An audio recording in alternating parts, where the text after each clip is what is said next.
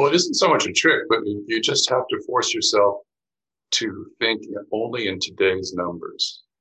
You can't say, and you've probably seen this already, and I've seen it hundreds of times. You can't say rents are $2 today, but 2 years from now, when I'm done, they're going to be $3. Uh, how many times have you seen sale packages where the brokers show the rent kind of nicely rising at 5% a year, and they show the expenses as nice and flat. And so the deal gets more and more profitable as time goes by. That doesn't work. That's a good way to overpay. If you just say, look, it's 10,000 feet. Today's rent is $1 a foot, so that's 120,000 a year, and I want to get let's do it at 10 cap. I can't pay more than $1.2 million. You just have to stick with the current reality.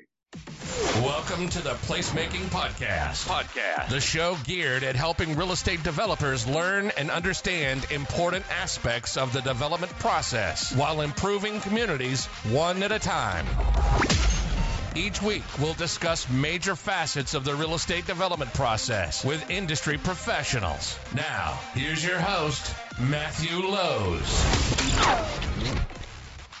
Hello and welcome to another episode of the Placemaking Podcast. I am absolutely thrilled to share this next conversation with all of you today.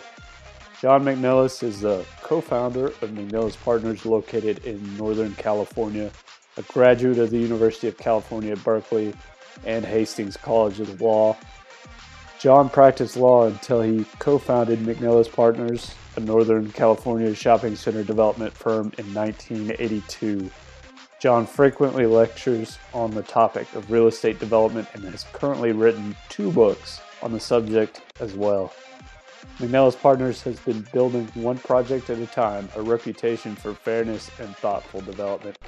They take on a limited number of new projects, focusing their energy and enthusiasm primarily on building and redeveloping shopping centers, mixed-use projects, and office buildings. From the simply outdated to outright neglected, these properties often occupy a significant place in the communities, and they take the pride in renewing the productivity and importance. On this episode, we're going to discuss why some people fail to take the first steps into real estate development, common reasons some people don't succeed in commercial real estate, as well as busting some of the biggest myths in CRE as a whole. There's loads of great information in this episode, and I greatly appreciate John for taking the time out of his busy schedule to discuss the topics of starting out in real estate development. As always, if you have enjoyed this show, please subscribe to the show and share with your friends in the industry. There will be more exciting conversations on the shows to come. So without further ado, let's start the show. Hey, welcome to the show, John. Thank you. Appreciate it, Matt. Happy to be here, or virtually speaking. Virtually, right. It's an honor to have you on the show. You're a real estate developer, co-founder and principal of McNellis Partners, and then author extraordinaire, entrepreneur. I kind of gave an intro before the show, but if you're good with it, I'm ready to jump right in. So what was your first job in real estate, and what did that look like? My first job in real estate was, I kind of fell into it.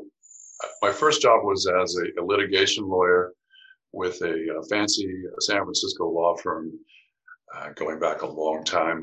And I started out as a litigator, but almost instantly, within, if not a week or a month, within several months, I figured out that litigation is nothing like it is on TV or in the movies. I hated it. And just by chance, my firm had a real estate department. And so then I started begging the managing partner, saying, please let me become a business lawyer. I can't stand the paperwork and, the fighting in courts and all that kind of crap. And gradually they let me shift over to the real estate department. So I was a real estate lawyer. And then as time went by, I sort of specialized in representing the handful of developers that the firm represented. So that's how that was my entree into commercial real estate. Gotcha. Would you say that background in being a legal representative, do you think that helped you out going forward as you created your own, founded your own firm? It did. I've written about this, but I think a developer is more or less like, to use kind of a broad analogy, like the conductor of an orchestra. And almost no, and I now I have zero musical talent, but I understand that you don't start out as a conductor. You start out as a violinist, a pianist, a tuba, or whatever. Same thing with development. You start out in one of the support roles. So law is great for learning the contracts and the finances, and also if you're representing big clients, what it's good for, Matt, is you get comfortable with big numbers. So if at that time which was true, I was buying a duplex, say, for $24,000, but meanwhile in my day job I'm papering contracts for 10 million. You just kind of start to get comfortable. You also learn, as a lawyer, you learn the nuances of joint ventures. What's a fair joint venture deal between the developer and the money, for example. But if you start out as a broker, that's a different instrument in the orchestra. You start out as a contractor, you start out as an architect. You always bring something to it. But then if you're going to be a developer, you've got to learn kind of what the whole orchestra does. And, you say, okay, the architect needs to do this, this, and this. The mortgage broker needs to arrange the loans and so on. So they're all good. If I were 21 and starting out and saying, gee, I want to be a developer, I'd start out in brokerage. I wouldn't start out in law or contracting or others. I think brokerage is the most direct link to becoming a successful developer. That makes sense. Did you have any inkling growing up that you wanted to do this, or was this just no? No. When I was a kid, it was Kodak, it was pictures. So if you said, hey, John, what's a developer? I would have said, oh, yeah, that's a guy that processes pictures. I didn't know what a developer was until I was probably 25, until I was at this law firm. So I fell into it. Gotcha. So you said you bought a duplex on the side while you were working at the law firm. Correct. We read in the book that from there you kind of worked your way up, just buying incrementally larger deals until you've started to get some large deals and brought in some extra partners. That's right. I went from a duplex to a fourplex to buying a fourplex and converting it into condominiums to buying, say, several buildings on a single lot and then doing this is like a lawyer development, paper development. Apartments into condos, there's no construction there. Buying one large lot with 3 properties and doing a lot split, there's no construction there. So it was like, but I knew the paper end of it because of being a lawyer. I did not know the development end. But as time went by, I teamed up with an older client. A guy was about 15 years older who did know the nuts and bolts of construction. And he wasn't gifted at raising money, which if you're going to be a developer, you need to be able to sell. And so we teamed up first as lawyer and client, and then as partners. And I think I built my first big shopping center, in 82, so 38 years ago. And we still own it. But that I had to piggyback off of his development expertise. Again, back to the orchestra analogy. Right. He was the woodwinds, and I didn't know about that, but I learned over time. Perfect. Yeah. I think that's important that you found, like you said, you found your weaknesses and your strengths, and you were able to team up together and kind of help you out. So when you bought your initial duplex, what was your thought process behind that? Was that just some extra income, or did you think that was going to lead into more and more? I was never that far thinking. I didn't have a strategic plan.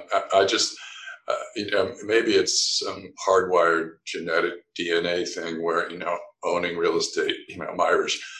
It's a good thing to own rather than rent. Sure. And no, it was just, okay, this sounds like fun. And don't hold me to the exact numbers, but I think I paid around 25,000. I think I put up less than 2,000. And then a year later, I just happened to catch a strong rising market. I sold it for nearly 60,000. So never in my life since have I ever, 2,000 becoming 30,000 is a hell of a return. Never come close to that since. But anyway, maybe I was hooked at that point. I said, wow. And that 30,000 was about twice my annual salary at the time. I think I was making about 15,000 a year as a lawyer. Really? So I said, whoa, this is a lot easier and a lot more fun, than filling in blanks in contracts. This is real, right? This is real, yeah. I'm curious. So, was there a moment where you figured out that this would be your calling, real estate as a whole? Was it at that moment, or was there time afterwards that once you made that transition? It was more like the boiling frog thing, where it was gradual. So with the 60,000 I had from the duplex, I bought a fourplex, and that one also doubled. And then suddenly I had $100,000. Then maybe I made another 100,000 when we converted the condominiums. But by the time I did that first shopping center deal, that was a $10 million deal then. So think of it as, I don't know, 30, 40 at this point. That was a lot of fun. It's kind of like a four-dimensional, or I'll take that, three-dimensional at least, New York Times crossword puzzle, trying to keep the land, particularly when you don't have any money. It's tricky. You got to tie up the land. You got to tie up in retail, which is what I do, neighborhood shopping centers. You've got to get your anchor tenants lined up, enough of them to be able to obtain the construction financing. You've got to sell the equity. So you're juggling multiple balls in the air. And when it goes together, it works great. So I guess you could say I was from that point with that center, and it turned out really well. I was probably hooked by then. Yeah, that's true. That all goes into it. That's got to be tough. Is there anything, looking back, that you wish you would have known going into this? Yeah, well, there's so much more I know now. I'm not anything specific. Let's face it, Matt, it's a difficult business. I think most people fail at it, or at best they break even. It's hard. And so each deal, you learn a little bit. Maybe you make money, maybe you don't. But if you're meant to do it, you're constantly making mistakes, and you're constantly course correcting, saying, "Okay, there's a mistake I don't want to make again." Mm-hmm.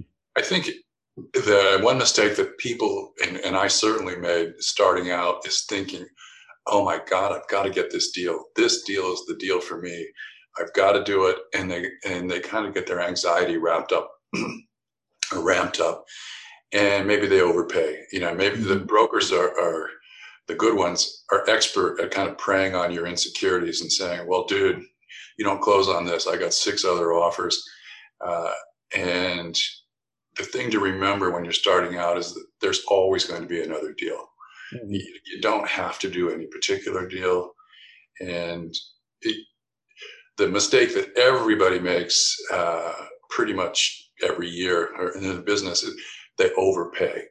And if you overpay for a property, it's game over on day one, right? On day one. Yeah.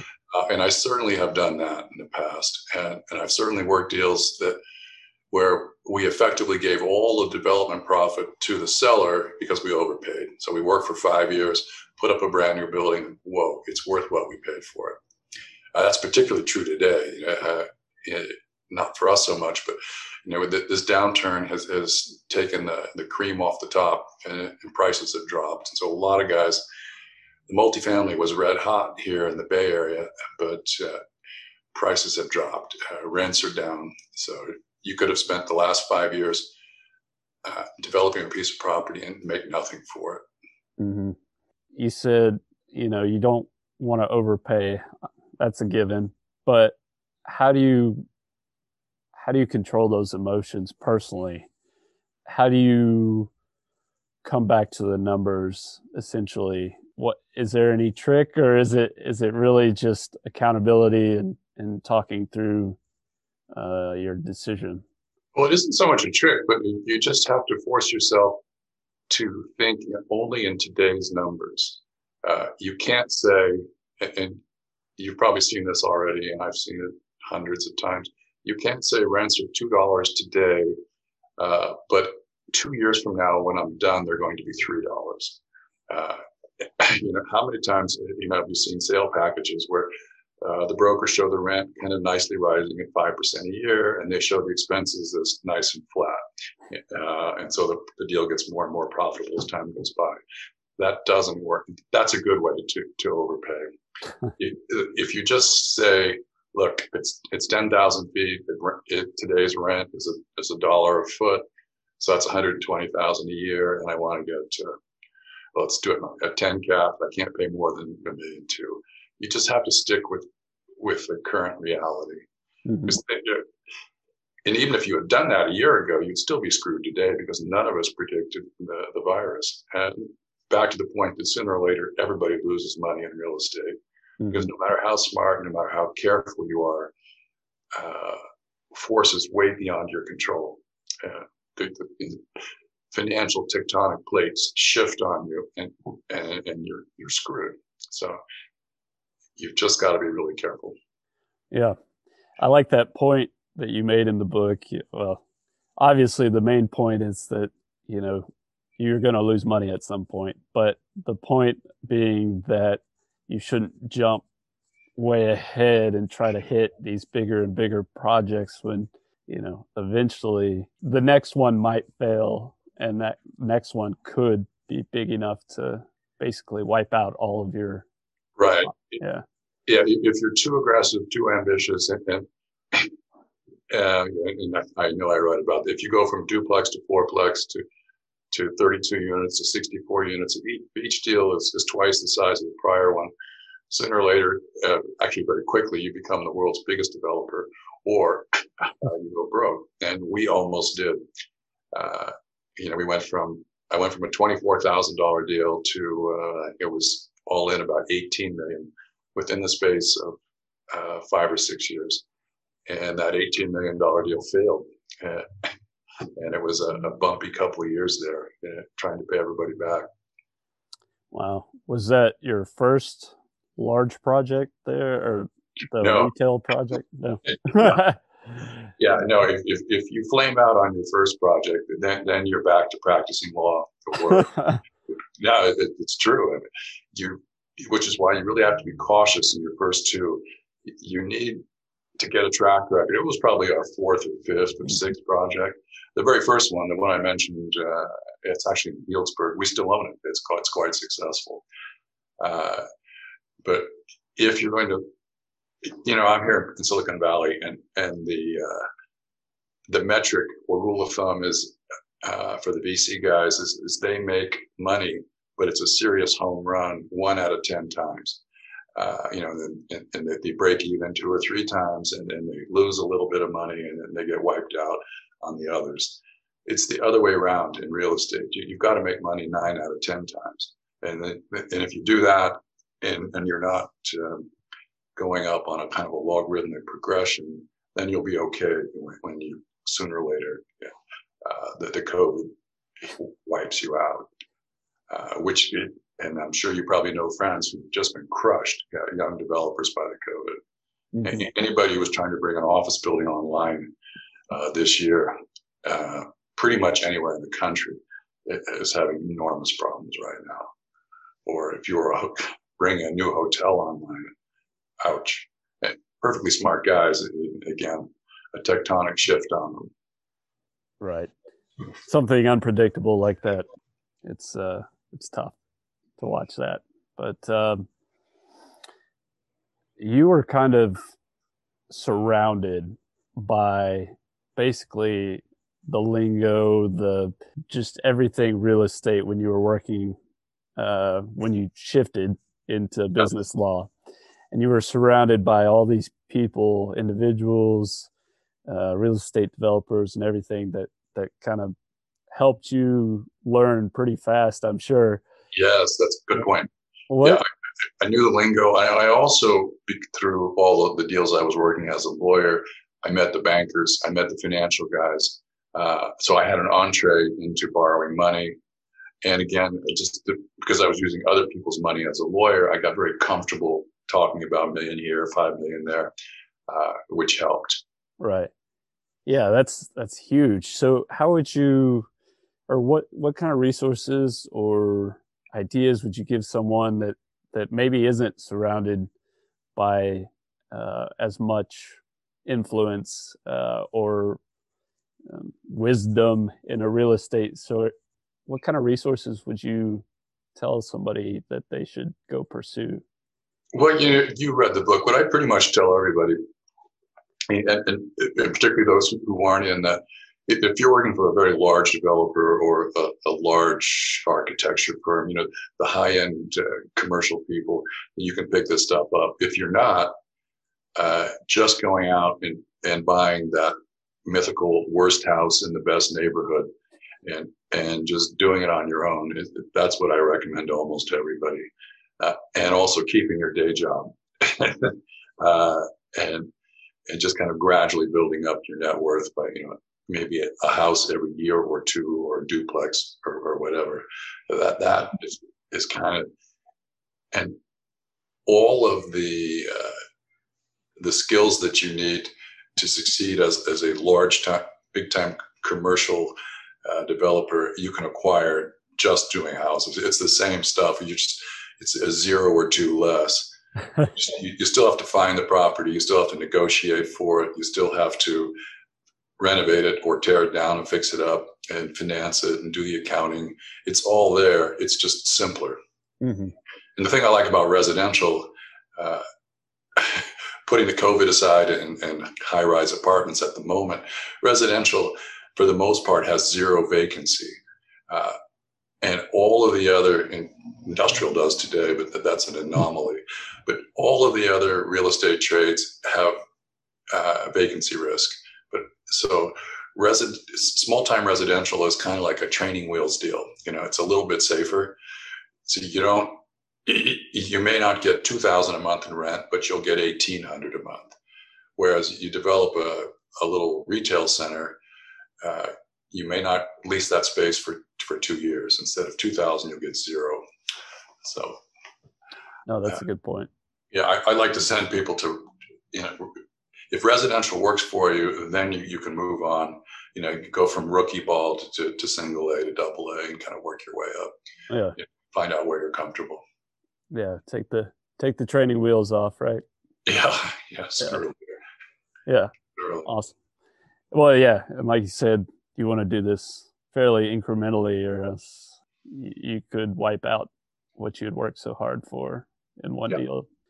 What is a common myth that you see about commercial real estate?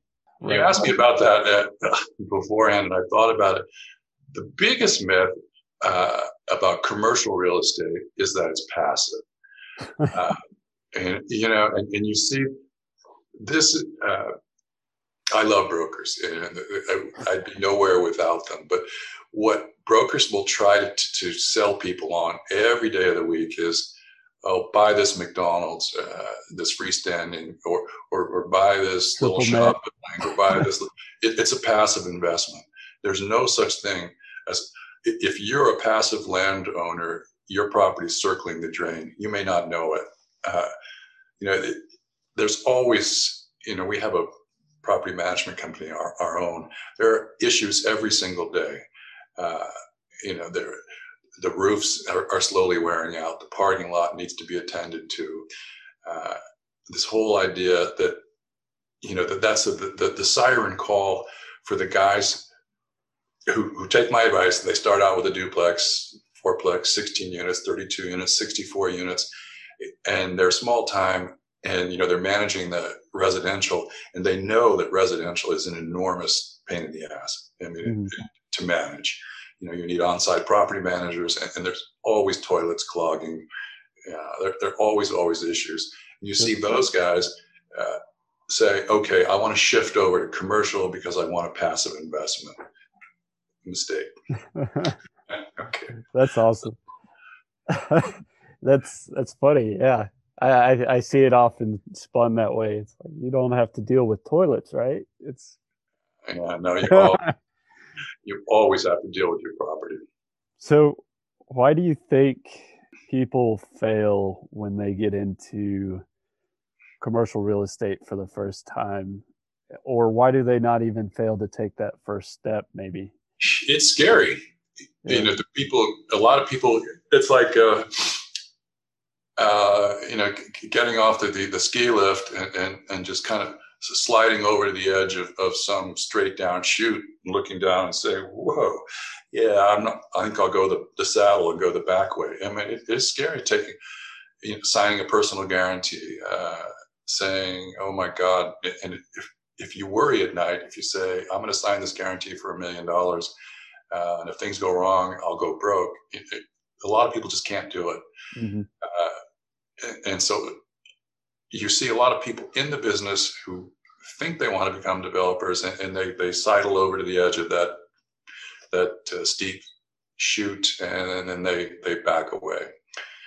And then there are those who come to the edge of that chute and who can't keep their skis together, and they crash and burn.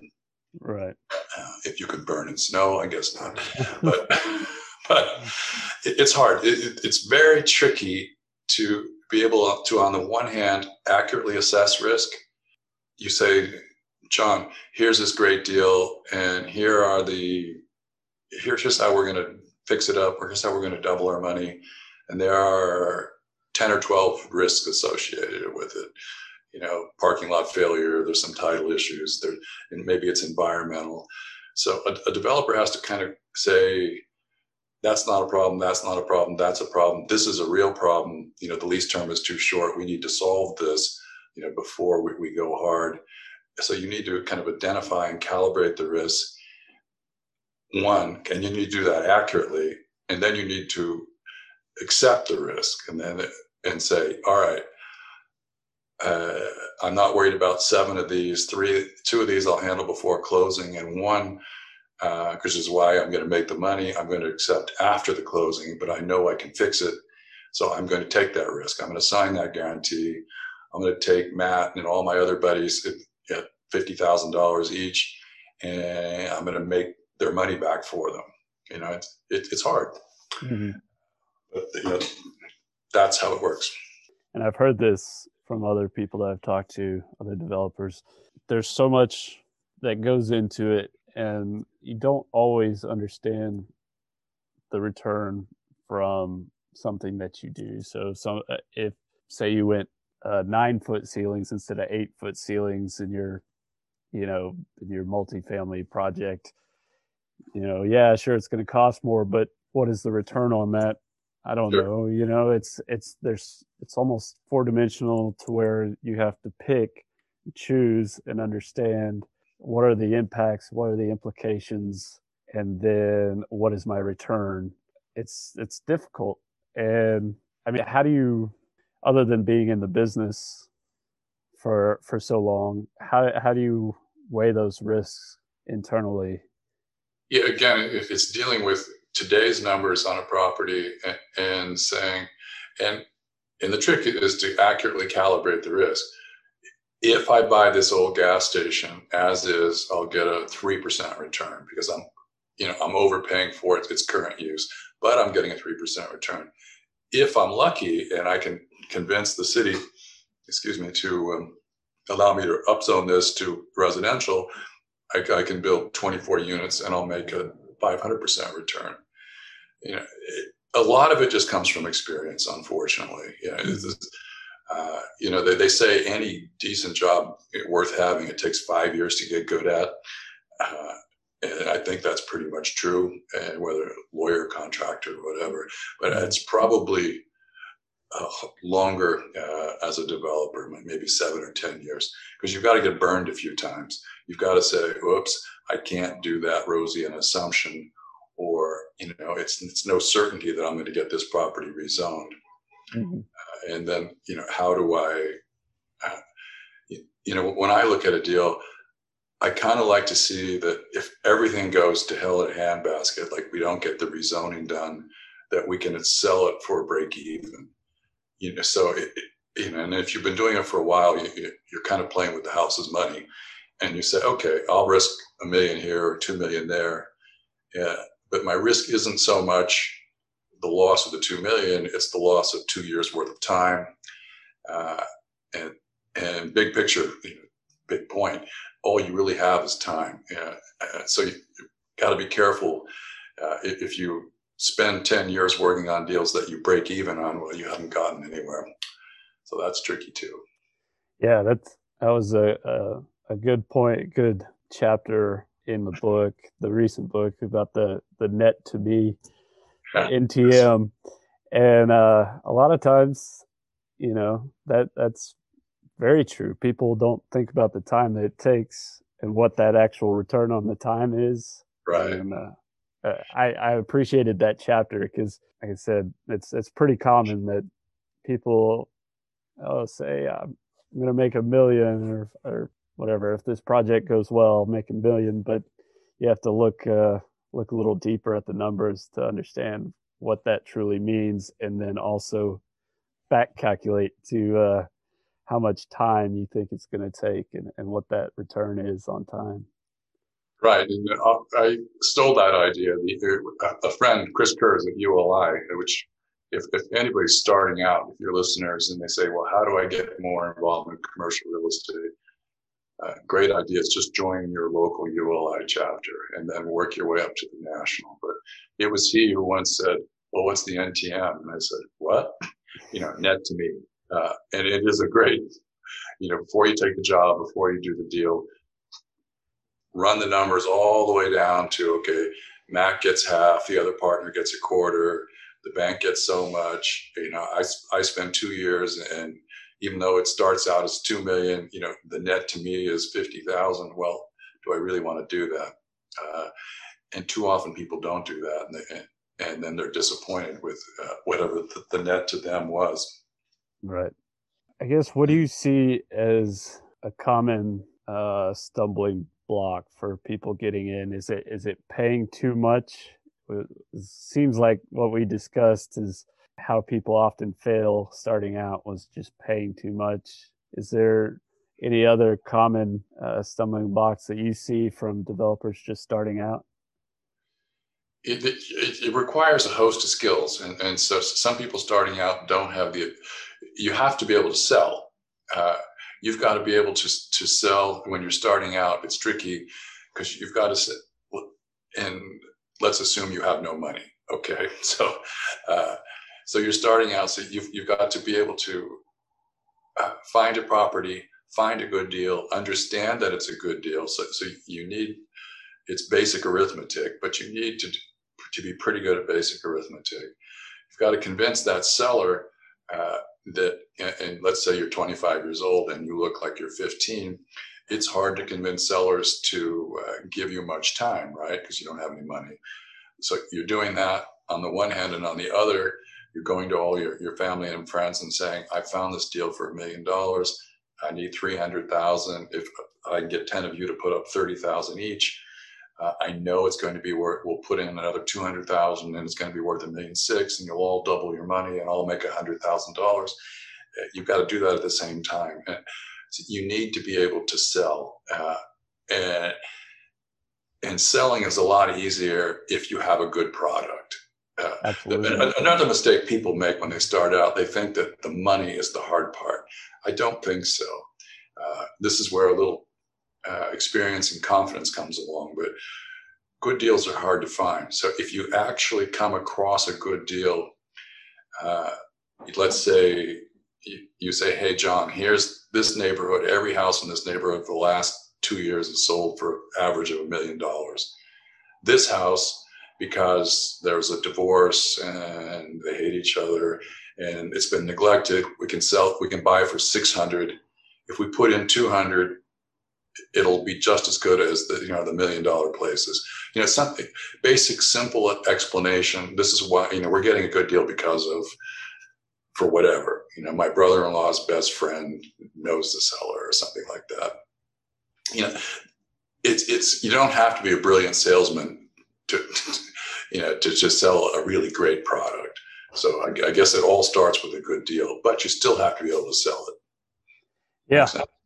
Yeah, no, the money will find the deal, right? I mean, if it's good enough.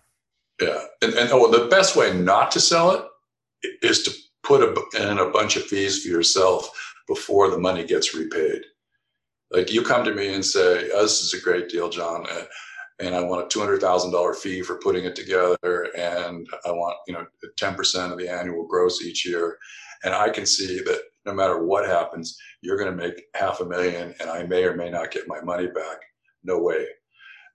If you say, John, this is a great deal, you're going to get all your money back first, plus a 7% return before I make a penny. Then I say, okay, at least this guy's, he may not be right. He may not be brilliant at it, but at least his interests are exactly in line with mine. Much easier to sell. But that's why you have to keep your day job, because if you do that, it's 3 or 4 years before you make any money as a developer. And again, tricky. Yeah. Yeah, it's a return of your capital, right? Right. You want to know, first off, when am I going to get my money back? Yeah, that's right. And then what is my return on that eventually? Yeah, that's a good point. It's how you structure that and sell that can make you successful, but yet you have to pay your dues when you're starting out, right? I mean, you can't expect the world from your first deal or first second deal. Right. And we talked about this earlier, but you had a project that was 18 million, you said. Yep. And you had issues with that. Would you say that was your most difficult project to date? I'd say it was our biggest loser, but I don't know if it was the most difficult. Some of the successful ones were extraordinarily difficult. They took lots of time, years. A good redevelopment project or a rezoning project in Northern California can take an incredible amount of time, 5 years, 10 years. We had one that took 18 years, start to finish, from the time we first saw it until the time it was successfully redeveloped. Wow. So it was a hard deal. You can lose money, on the other hand, like a guillotine, really quickly. Right. It's not so hard in terms of time invested, but in terms of negative effect, it's pretty bad. Wow. That is a very long entitlement process. It is. Yeah. Well, the entitlements were probably 12 or 15 years, but then a couple of years to build it and everything else. Oh, okay. That doesn't make it any better. That was a long time. Oh, yeah, it's a long time. Wow. On this biggest loser that you mentioned, what? You keep pounding on my loser. Okay. Yeah, no. I'm just curious. What made it so?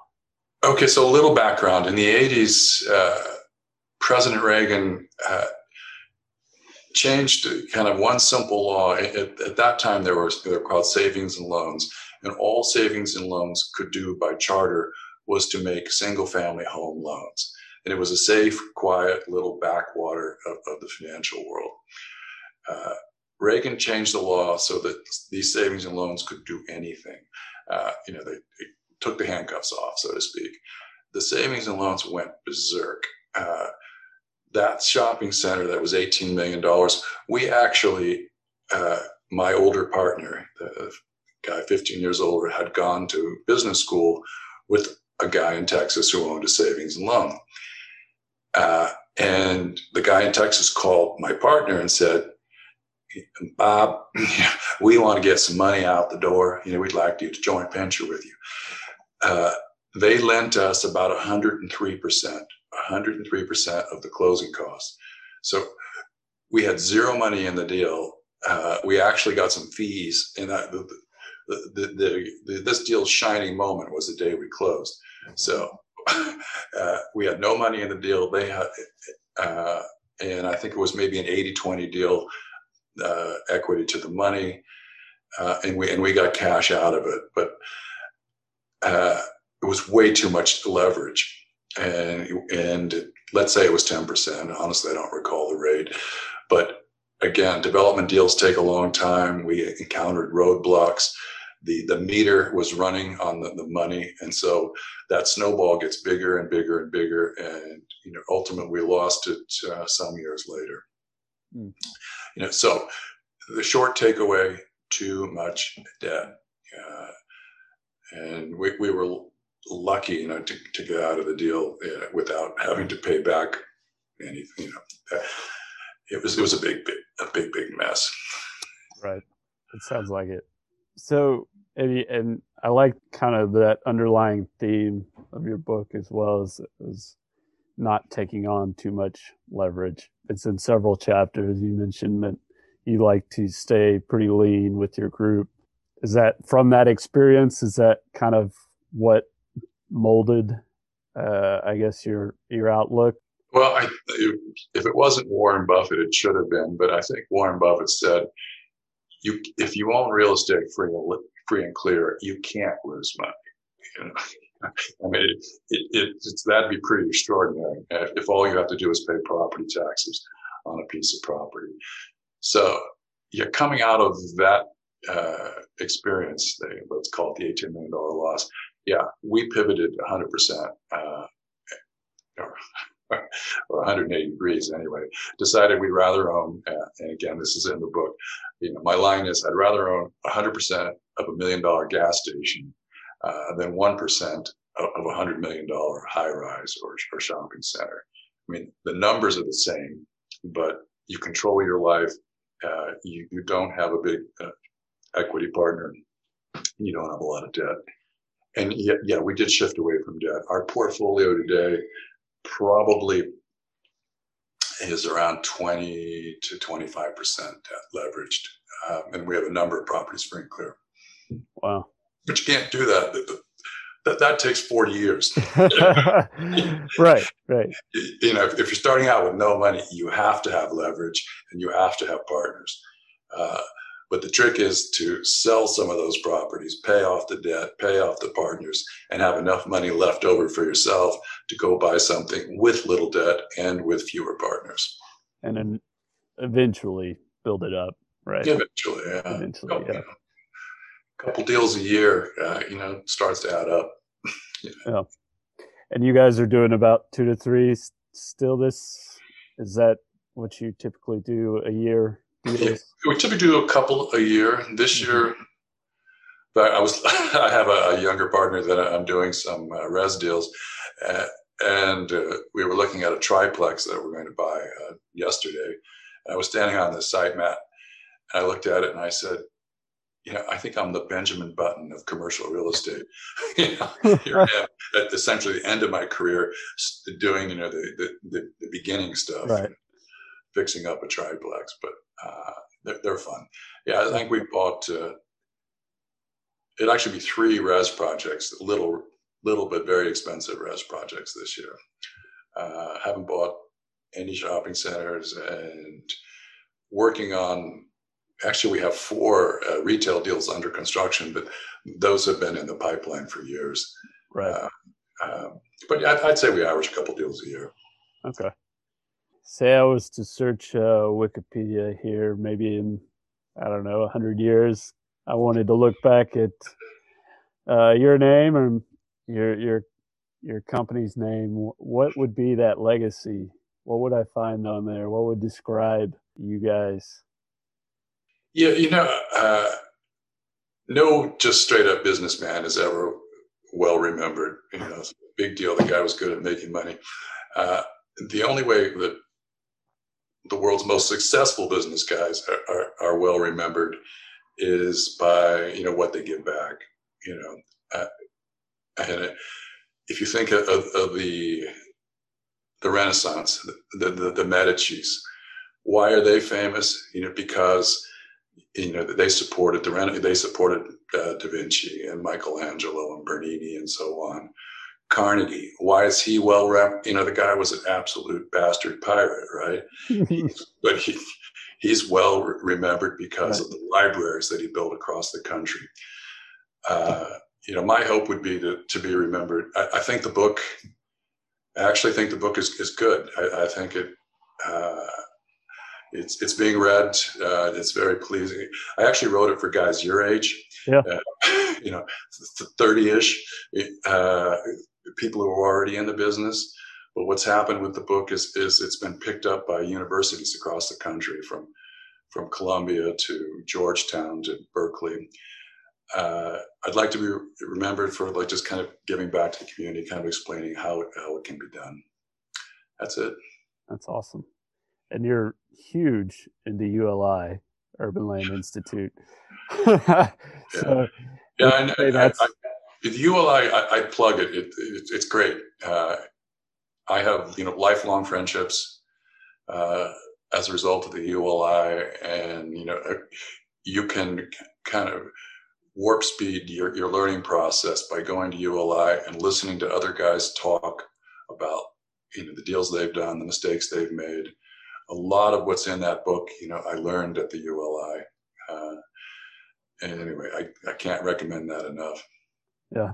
And I'm guessing that's one way you like to give back, because you're regularly invited to speak there as well. Yeah. So. Yeah, I guess so. Awesome. Well, I don't want to take up too much more of your time, but if you could, for everybody out there, I'm gonna post some links to obviously your book and your company's website. But is there any other things you would like to tell people, where to find you or where they can learn more about what you do? No, but just I guess you've watched some of those. I like to end my talks with the thought that anybody born in America is by definition is in the top 4%. There's 350 million of us and 7 billion people. So you're already so far ahead of the pack that the thing that strikes me is that yes, we've done really well, but we were in the right spot by luck, Northern California at the right time, late 70s through now. So it was a great trajectory, all this growth. There's a lot of luck involved in life, in a business. You can be as careful, you need to be really careful, but you also need to be a little bit lucky. And I was a lot lucky. And so giving back, just, with your time, with a little bit of money, when you can afford it, if you want to be well remembered, you give back. That's the way to do it. Okay. That's awesome. Thank you very much, Matt. Take care. Thanks, John. I appreciate it.